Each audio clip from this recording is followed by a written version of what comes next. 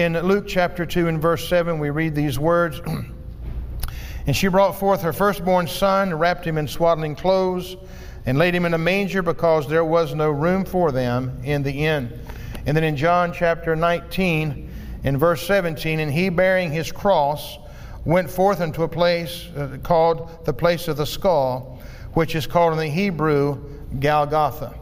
And there they are, the two bookends of Christianity, the manger and the cross. The birth of Jesus, the Savior of the world, and the death of Jesus, the Savior of the world. Born of a virgin, but died at the hands of sinful men. Born to die, but resurrected to live forever and ever and ever. The birth in Bethlehem's manger, we know that Jesus was born in order that his blood might be shed to take away the sins of the world. Easter, we celebrate the death and resurrection of Jesus Christ, whereby we know that he rose from the dead, he paid the price for the penalty of sin, and he rose from the grave for the justification of all that believe upon him. His birth is celebrated at Christmas. His death and resurrection is celebrated at Easter time. Two major holidays on the Christian calendar that shook the world, and two major holidays upon the Christian calendar that will change your life for time and eternity if you and I will learn to accept, to embrace the message of both Christmas and that of Easter. The image of Christmas is perhaps best remembered as a manger that's filled with hay, lined with blankets, arranged, if you will, in an animal feeding trough, which was a makeshift crib, a bassinet for the Lord Jesus Christ. We know that during that time that surrounded by animals and surrounded by the smell of animals, Jesus, the Son of God, came to this earth. He who had walked on streets of gold was now placed in a manger. The King had become a pauper upon this earth. For indeed, within that manger of Bethlehem was not just any baby. It was Jesus Christ, divinity housed in a man. The God of all glory had literally come to this earth and was now placed in a feeding trough where animals themselves were to be fed. And yet this is the best that a teenage girl could give to her newborn child. The manger would no doubt fail modern day standards of baby cribs. No doubt it would not pass the good housekeeping seal of inspection, and no doubt it would not pass any sanitary inspections as well. Yet it was fit for Bethlehem's baby to be more than just a coincidence that he would be born and placed in that manger. It was a God-ordained sign that the Savior of the world would indeed come into this world as a baby, would be wrapped in swaddling clothes, and would be lying within a manger there in Bethlehem. The prophets had spoke about this for centuries before the effect ever came to pass on that particular day. But again, he who walked the streets of gold, he who sat upon a throne in glory, was now a helpless little baby there wrapped in swaddling clothes in a manger lying in Bethlehem. When the child was born, the Bible said in Luke chapter 2:7 that Mary laid him in the manger. The word manger comes from the Latin word mundicare, which means to eat. Think about that, to eat.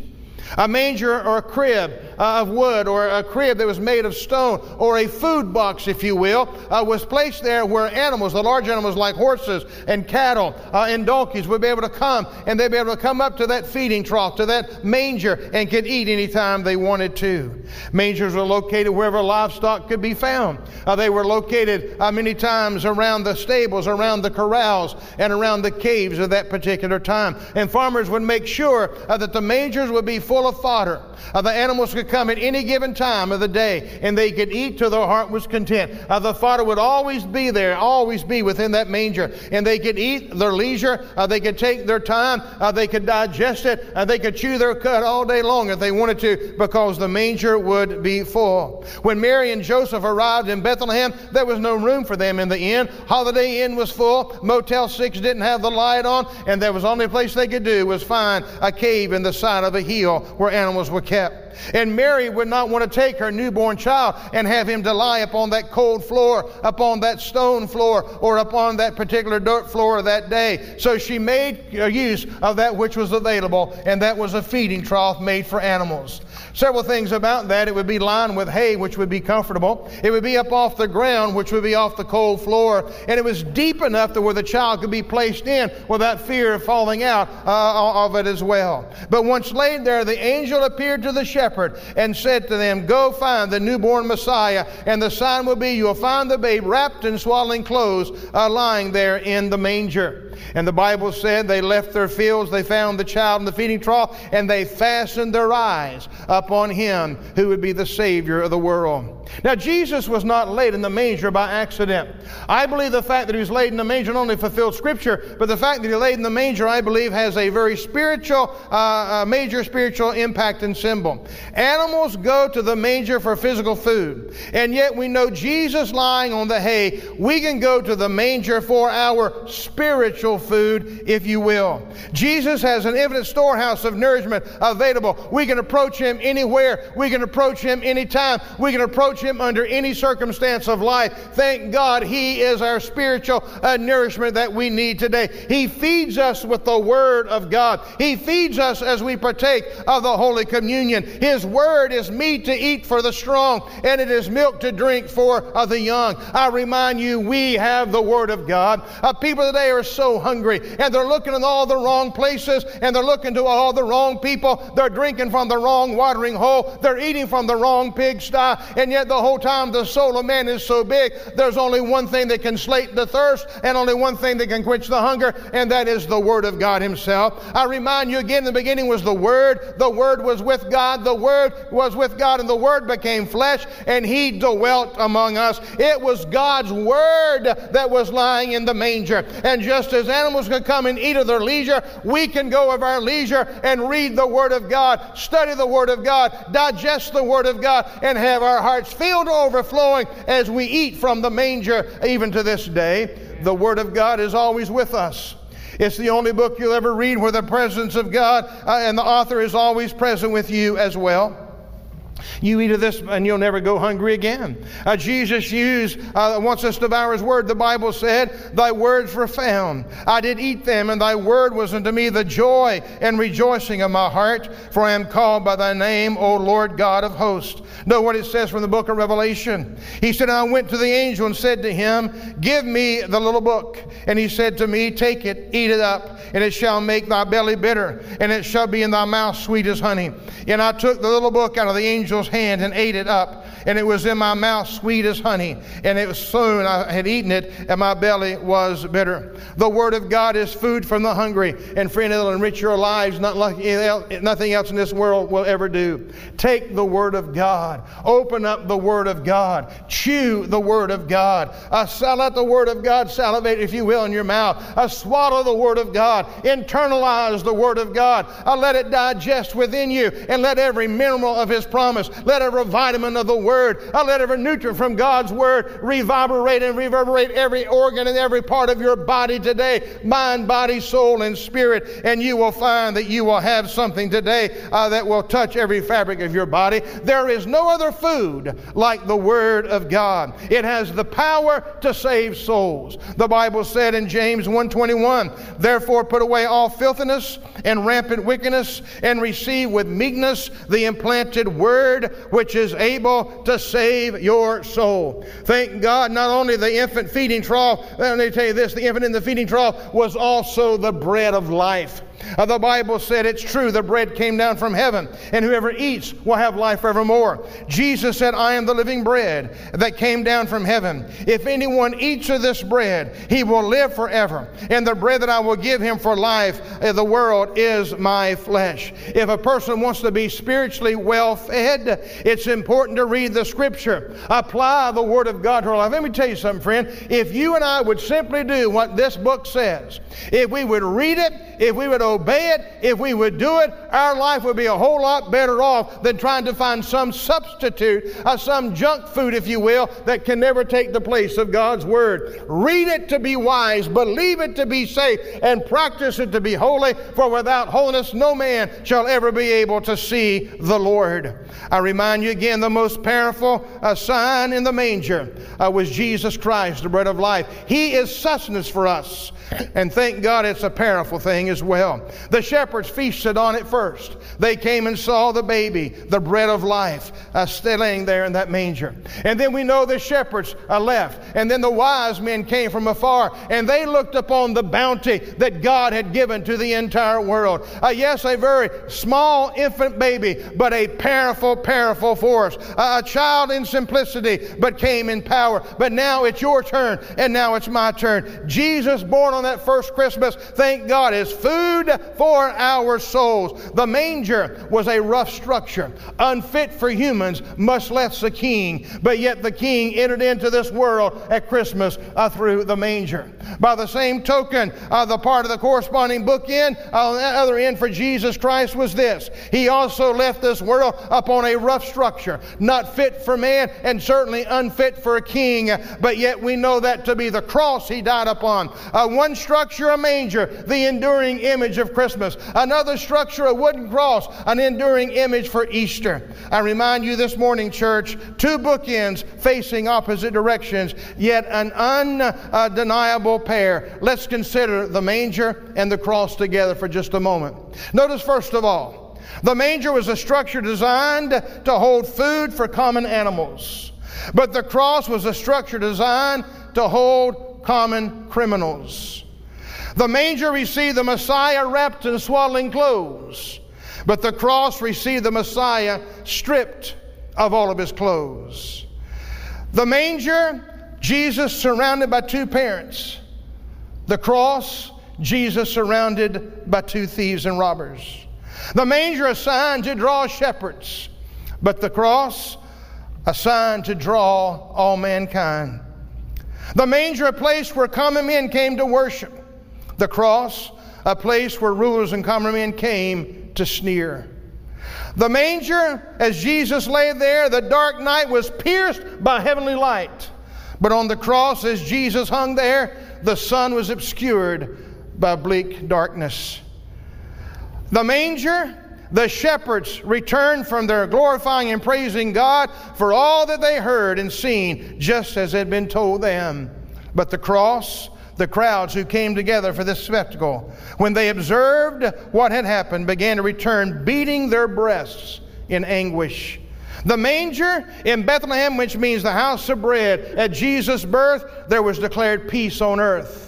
But at the cross in Jerusalem, which means the city of peace, Jesus died for the sins of the world during the feast of unleavened bread. The manger and the cross are looked upon as symbols of celebration in our day. But friend, let me ask you a question. How do you celebrate a manger? How do you celebrate a cross? How do you celebrate a feeding trough for animals? And how do you celebrate a rugged cross where criminals die upon? To give them place of honor would have been crazy in the day the Bible was written. Celebrate a cross, celebrate a manger, unheard of. Who'd want to do that? As mentioned earlier, mangers were feeding troughs for animals. His manger was not a beautiful, well-built looking thing. It could have been made out of rugged wood just put together just to hold the fodder. It may have been a hewed out stone with cuts in and everything else. An ugly thing. It was not made, the manger was not made of a thing of beauty that was polished and varnished and the sides evenly cut off as something to behold. It wasn't like the manger we have behind us or the mangers we have in our home. It wasn't a thing of beauty. It was a feeding trough, smelly and ugly and stinky. It was not a function to be pretty. It was a function to work to hold the hay. It was not surrounded by well-dressed men. It was surrounded by the waste of animals, surrounded by the fleas and the flies. It's a thing we celebrate today, but why could it be celebrated then? And what about the cross? They were not beautifully made like we have them today. They were not chiseled out with beauty that men make them today. They were not intended to be hung around the neck and lined in gold and embellished, if you will, by gems and precious stones. It was never made. Cross was never made to hang around your mirror as you're driving down the road in your car. The cross was not made to put on a steeple somewhere that lights up at night. The cross wasn't made to even be placed in the baptistry like we have, so beautiful and designed. That's not what it was all about. It was a rugged piece of wood designed for common criminals and thieves to die upon. They were instruments of torture. Imagine the modern day equivalents if we celebrate. We celebrate the manger. We celebrate the cross. But what would happen? What would somebody think about you or me as believers if we worshiped a hangman's noose? Why don't we have little pendants today of electric chairs and have those hung around our necks and celebrate them? Why do we not today have the gas chambers and have them set up in our living rooms on our mantle, the gas chamber? Or why don't we tattoo a prison across our chest and celebrate all that are incarcerated on the inside? You see, these are not instruments of beauty. So why don't we call a manger and a cross instruments of beauty today? Maybe Paul gives us an image why. Paul writes in 1 Corinthians 1:18 and 22 through 24, "For the word of the cross is foolishness to those who are perishing. But to us who are being saved, it's the power of God. For indeed some ask for signs and many search for wisdom. But we preach Christ crucified, to some a stumbling block and to many foolishness, but to others the power and the wisdom of God." Yeah. Friend, it's fitting today that we should celebrate such common items as a manger and a cross. Why? For we preach the message of a manger. The bread of life came down. We preach a message of the cross. The Savior of the world died for your sins and mine. That which Jesus touches is redeemed from reputation. It trades in shame for glory. And thank God that that which was godless can now be godly, because that which Jesus touches, He changes, praise God. He touched the manger, it changed its reputation. He touched the cross, it changed its reputation. The message, of course, is not about mangers. The message is not about crosses, objects of stone and wood, but the message is about people. And Jesus came down to touch people. He came down to redeem people. He came down to take the grossness, the sin, the evil, the wickedness, the pain, the suffering, all the sins. He came to take it out of your life, and He came to take it out of mine. Jesus came to redeem mankind, not a cross, and He didn't come to redeem an object called a manger. Thank God if He can take those things, those objects, and transform them into objects of celebration. How much more can He do in your life, and how much more can He do in my life if He touches us? Yeah. Amen. That's the message, of course. In our dirty, filthy, sinful lives, we have little hope in this world, and we have no hope in the world to come. Like a manger, we're broken. We're chiseled, we're imperfect, we're nasty, we're stinky, we're smelly, and we're fit for nothing worth remembering. But when Jesus touches us like He did the manger, we become something of lasting value. We become something of beauty. We become something that's been changed. We become something that's different than what we were. We become useless to becoming useful. We become something from objects of reputation that's ruined to a man or a woman of God who He can use and would be fit for eternity. We were designed for a divine relationship with God, but sin has separated us from that relationship. Sin has robbed God's glory in your life and robbed God's glory in my own. And everything that we touch brings death, and everything we touch brings destruction. But everything He touches brings life and brings resurrection. But because Jesus came to the world, because He came, He touched by His power, we can be born again. We can move away from an old chapter of sin into a new chapter of life.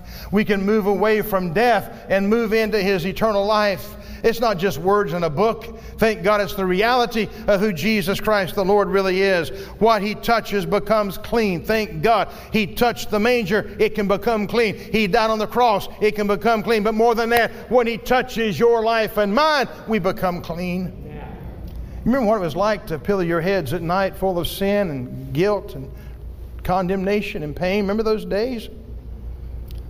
Remember crying yourself to sleep at night, saying, "Oh God, don't let me die tonight. I'm not ready to meet You." You remember the habits that were fastened to your life? You remember the condemnation that you lived? You remember the slave to sin that you were? And what set you free? Jesus. You go to all the self-help groups you want. You can turn over another leaf, but you're still in the same old book. Yeah. It takes somebody with more power and more wisdom and more ability than what man has. And His name is Jesus. I never forget, I wanted to be a Christian as a kid. I don't know, I was probably somewhere around 13 years old, maybe a little younger, and I told my mom, I want to be a Christian. Well, I tried.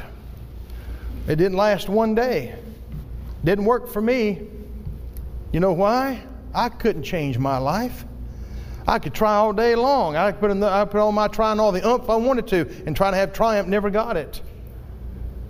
When I was 17 years of age, I surrendered at the altar. And I said, God, I can't, but you said you could. God, I'm empty, but you said you could feel. God, I've got sin in my life, but you said you could take it away. God, I have no meaning to live, but you said you could give me purpose. Touch me, oh God, and make me clean. I don't understand how it worked, but I know one thing, it worked, and it's working. I'm not all I want to be, but thank God I'm not what I used to be. Amen. The songwriter said it took him a week to make the moon and the stars, but he's still working on me. He's still working on you. He's still working on us. And the truth of the matter is, he will continue as long as we will allow him. Somebody said, how in the world can a baby born in the manger over 2,000 years ago, how can it change my life today? If I could explain it, I'd be the most sought after man in all the world. But I know one thing. The promise of God was as soon as Adam and Eve sinned, God said, I'm going to send somebody to this earth, and Satan, you're going to step on his heel, but he's going to sever your head. And the prophets talked about it for centuries upon top of centuries. But when the time came, the Bible said that Mary was with child of the Holy Spirit of God overshadowed her, and Jesus Christ was born and placed in Bethlehem's manger. And there they were, surrounded. Here comes the angel to the shepherds. The shepherds came and said, oh, our eyes have seen. And the wise men came and said, we've seen his star in the east. We know this is the Messiah. They gave him gifts of gold and myrrh and frankincense. And we know that at that time, Mary picked up the baby, and Joseph and Mary head back into Nazareth, the hometown. And then they had to go down into Jerusalem. Purification. Had to offer up a turtle dove or a pigeon for the purification for the woman who just had childbirth. And then they circumcised Jesus at 8 days old. We don't know what he did as a child. But I know one thing, he learned obedience by the things that he suffered, the Scripture said. And then the Scripture said when Christ was 12 years of age, Mary and Joseph had to go up into Jerusalem to keep the Passover. And here you think about this. We don't know much about him, but we know this much. He was smarter than his mom and dad, and yet he still obeyed them. Mary and Joseph are heading back down to Nazareth. They go a day's journey, and Mary said, hey, Joseph, is Jesus with you? Nope. Is he with you? Nope. Oh, my Lord, we've lost the Lord. Can you imagine they had been given the responsibility to handle the Son of God, the salvation of the world, and they lose him? Not for a day, but a couple of days. And they look around. They can't find him. They look among their associates. They look here, and they don't know. So they backtrack, and they go all the way back to Jerusalem, where they find Jesus in the temple, mesmerizing the doctors and the lawyers of that day. They've never seen a 12-year-old boy with such savvy, such wisdom. And Mary comes in. Jesus, we worried about you. What are you doing here? I am about my Father's business. She pondered that in her heart. And I believe they put the arm around him and never let him go again. Back to Nazareth. You notice they lost Jesus during the holidays. It's so easy to get caught up in the holidays that we can lose him. And notice when they lost him, they went looking everywhere for him. They looked here, they looked there, among family, among friends. Many times when we lose our way in the holidays, we look among our family, look among our friends, look among the gifts. We look here and there, parties, whatever, try to find something to fill up here. But Jesus is the bread of life. Yeah. He fills us. And you know where they found him? The place they left him. Yeah. And we'll find him the very place we leave him. Just embrace him. But then we don't know much about Christ from 12 years of age to 30. Those were obscured years. We feel he worked in the carpenter shop along with his stepfather Joseph. He learned a trade. I think he was a good carpenter. He said, my yoke is easy, my burden is light. He had to learn that somewhere. But at the age of 30, John the Baptist comes out of the wilderness baptizing for repentance of sin. And Jesus comes along, and John said, behold, the Lamb of God that takes away the sin of the world. He preferred before me, but came after me. I'm not worthy to stoop down and unloosen his sandals. but fulfill all righteousness. Jesus was baptized in the Jordan River by John. And the Bible said they come up out of that water, and the Holy Spirit came down in the form of a dove, remained upon Jesus Christ, and went into him. And the voice from heaven said, "This is my beloved Son, in whom I'm well pleased." Now Jesus enters into public ministry. Anointed of the Holy Spirit, is driven into the wilderness, and for 40 days he fasts, and 40 days he prays. But he came out of that wilderness with the anointing of God upon him, unlike anything people had ever seen. He taught with authority. He spoke with authority. He spoke with wisdom. He did miracles that people only dreamt about. Opened up blinded eyes, unstopped deaf ears, sight to the blind. The lame could walk. The deaf could hear. The lepers were cleansed. The dead was raised. Demons were cast out of people. And they go, "What manner of man is this, that even the storms say peace to him, and they die? What manner of man is this? He speaks to the ocean, and they no longer would be tempestuous." They had no doubt what this man was, and they were curious, and they followed him for signs, and they followed him for wonders. But Jesus said, "I've come to die on a cross." In John 6:66, he talks about a cross, and they all leave him. In John chapter 2, he talks about they want to see the miracles, but yet Jesus said they committed themselves to Jesus, but Jesus would not commit themselves to them. You know why? All they wanted was the miracles. They didn't want him, they wanted the miracles. Jesus talks about the cross, and people leave him. And then we find that he's at the end of the ministry, public ministry, and he prepares for the Passover. And he sends his disciples into a village to find a little donkey that no human has ever saddled or sat upon, and they bring him. He enters in to a triumphal ministry. He goes into the Garden of Gethsemane because he knows that his hours upon this earth are limited. And he tells the disciples, "Will you watch me? Will you pray with me for an hour?" And he takes Peter, James, and John a little further into the garden, and they all go to sleep on him. And 3 times he comes out, "Wake up, wake up, wake up." And 3 times he said, "Father, if it be possible, let this cup of your wrath that's outpoured upon me, let it bypass me." In other words, God, I know your wrath. I know the penalty of sin. And yet the scripture said that Jesus didn't sin, but he became that sin. And he took yours and mine and bore it in his body. He knew what he came to this earth for. He paid the price for that. Yes, the manger looks good. That's only one end of the bookend, but the other bookend said there must be a cross. In the shadow of the manger, there is the cross. The manger is no good without the cross. The baby of Bethlehem is no good without the cross. And yet, he goes into that garden and prays. He comes out, met by a whole cohort of men with their lights and their lanterns and their staves and their swords. And Jesus said, "Who are you looking for?" And they said, "Jesus of Nazareth." He said, "I am." And they all fell back, slain by the power of God. As if to say, "You're not taking me. I'll give myself to you, and I'm good and ready." I said again, "Who are you looking for?" "Jesus of Nazareth." "I am he. And since I'm the one you're looking for, let these others go." And they all left. That's it, friend. Jesus died for all of us that we might be set free. They take Jesus out like a common criminal. They strip him of his clothes. They take him to a whipping post. And the big old Roman soldier takes a cat of 12 tails. And at the end of that 12 tails, there's little pieces of bone, metal, rock, whatever, all tied in there. Every time they came down upon his back, there were 12 stripes placed upon him.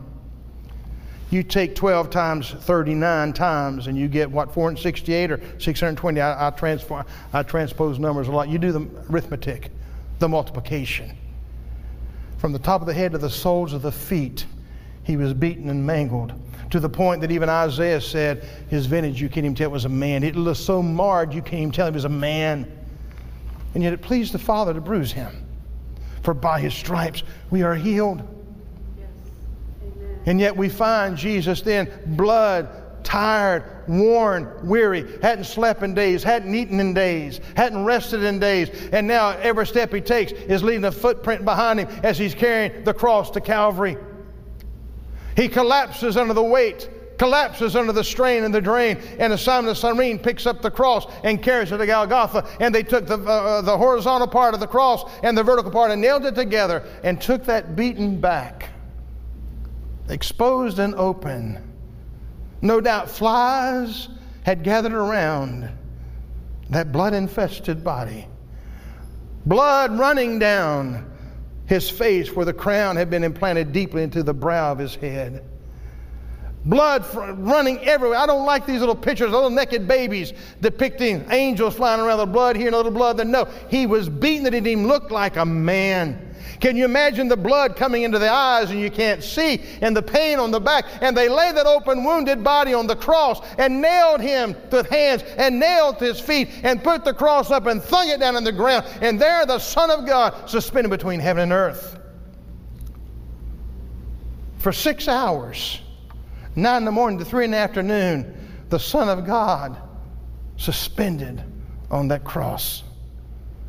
Where do you think hell was at that day? Where do you think demons were at? They were taunting him, laughing at him. If you are who you say you are, save yourself. You're a has-been. You're nobody. Can you imagine the voices that he heard during that time? Because when he went into the garden, or when he went into the wilderness to pray for 40 days, he heard the voice of Satan. He didn't hear the voice of God at all. He heard the voice of Satan. I believe he heard the voice of Satan on that cross. You're a fool. You're crazy. You're weak. You're dying just like any mortal man. Finally, from 12 noon to 3 in the afternoon, it got pitch dark upon the earth, and darkness is a sign of judgment. And Jesus from that cross said several things, but one of the most glorious statements he made is, Father, forgive them, for they don't know what they're doing. Such love. And then he cries out, it is finished. And he looks up as best he can, Father, into thy hands I commend my spirit. And he died. He said, no man takes my life. I lay my life down and I will pick it back up again. They went around and wanted to break the legs of the two thieves because they had to break their legs and they had to be dead before the sunset. And they wanted to make sure the legs were broken. But they came to Jesus. They didn't break his legs, so he was already dead. And the Bible said there would not be one bone in his body would not be broken, not a one. So to make sure he was dead, they thrust the sword into his side and out rushed the blood, the water, and the body fluids. They took him from the cross, weeping, some cheering. You know, there's always been 3 crowds around the cross. Those that look upon him in indifference. Well, he did nothing for me, he did nothing against me, but poor old soul, pitiful man, never changed their life at all. That's why many people are in the world. They look at him and just indifference toward Jesus. Then you have others that look upon him and they reject him like the Jew did. He deserved that. He deserved that. Good, he's gone. And there are many in the world that do that to Jesus today. A lot of Christ haters. Then you got the third crowd like you and me. We behold the glory of God. And we behold the salvation of our Lord. And we know that we've been born again because of what he has done. But they took the body down and they buried him. And they were so concerned because it was rumored that Jesus would rise from the grave, and that's impossible. He's a man, he died. But just to make sure, we're going to put the government seal upon that tomb and nobody can mess with it. And we're going to station soldiers around just to make sure that nobody bothers it. That body's going to be intact and it's not coming out, and the government's going to see to it. Jesus died, his body was carried into the tomb, but friend, it ain't over till it's over. And during that time, the Bible said, if you read the scripture, he went into hell. Peter tells us about that. What he did down there, I don't know for sure. But I know according to the Word of God, he went into a compartment or department called Tartarus. That's where some of the angels that had sinned are now in chains waiting judgment. What he said to those angels, we do not know. But we know he went there. But I cannot believe, and you've heard me say this before, I can't believe he went somewhere else while he was down there. Into Abraham's bosom. I know he did. Abraham's bosom was a place where all the righteous people from righteous Abel all the way up to the thief that repented on the cross, that's where they went, because no one had overcome the grave and no one had overcome hell itself. Nobody had overcome the grave or death. And yet Jesus Christ, when he died, was carried into Abraham's bosom just like any other mortal man would have done. But the difference is he's God. And he goes into that place looking around and he sees all the patriarchs. And he sees them over there, waiting on somebody to set him free from Abraham's bosom, waiting to hear him to set free from this place called paradise. And Jesus comes in and he exposes, I believe, who he is to those people. He reveals that I am God incarnate and I have come to lead captives and good gifts unto men. I cannot believe that day that there was a party going on somewhere down there. I believe they had devil food cake and red pop and devil ham and all that stuff, and they were just having themselves a party because they were worshiping Satan and said, you have defeated God. He died on the cross just like any man. But here Jesus Christ said, devil, I am the one that was alive and died, and behold, I am alive forevermore, and I've come to get the keys of the death, and I've come to get the keys of the grave, and I've come to lead captivity captive and give good gifts to men, and now we are blowing out of this place, and He has sent it right back to the heaven. And now when a child of God dies, there's no paradise, there's no purgatory, there's a place called heaven for the righteous. Yeah. Amen. And Jesus then, after 3 days, the Bible says there was an earthquake. And the stone of that tomb was rolled away. The stone was not removed to let Jesus Christ out. The stone was removed to show He already was out. The body was not in there. He's alive. Even the soldiers began to shake, going, what happened? He's not in there. We saw Him go in there. We had not moved our station. The seal's on there, but He's gone. What happened? Resurrection morning, praise God. Easter is resurrection, the second end of the bookend of Christianity. And the Bible lets me know that those soldiers were terrorized by that. Jesus was seen alive by the disciples, seen alive by Mary Magdalene, seen alive by the disciples on the road to Emmaus. Old Thomas said, I won't believe He's alive until I put my hand right there in that side. I watched Him die. I ain't going to believe it. And here comes Jesus. Thrust your hand in my side. Handle me and see if I'm a spirit. Yeah. And He falls down, my Lord and my God. Jesus was seen alive by 500 men at one time. And one day they were out on the road in Jerusalem, there at the Mount of Olives. And all of a sudden, Jesus just disappears right out of their midst. And angels said, why do you men stand gazing to the heavens? The same Jesus that ascended shall in like manner descend again. Yeah. Let me tell you something. Because of the birth, the life, the death, the burial, and the resurrection of Jesus Christ, I stand here flat-footed this morning and proclaim to you the bread of life has come to give you life. And I proclaim to you that's how He can change your life today. Christmas is more than Santa Claus, and Easter is more than a bunny. Christmas is more than a Christmas tree, and Easter is more than chocolate candy. It's all about Jesus Christ, the Lamb of God, who was slain from the foundation of the world to take away the sins. Forever they shall be gone. And He don't just take them away. He gives us something better than what we have. He gives life, and He gives that life abundantly. Praise God. I've got to hurry. He ever lives to make intercession for the saints of God. I'd like to invite you this morning to have a part of relationship with God through Christ Jesus. If you've never trusted Him as your Lord and as your Savior, know that He came into the world to save each and every one of us from our sins and from the judgment of God. Know that the sign for the shepherds was the babe wrapped in swaddling clothes. In many houses, shepherds themselves would have been unwelcome, been unwanted, but they know they were seeking a place with a manger, a place where we're used for keeping animals. And they sought Jesus Christ without reservation. People, you may think, I'm not worthy to go to the Lord. Well, these shepherds weren't worthy to go to anybody's house, but they were worthy enough to go to a manger. Amen. You're worthy enough. Let me put it this way. We're none of us worthy enough, but He wants us to come as we are, and it's His worthiness that makes us who we are.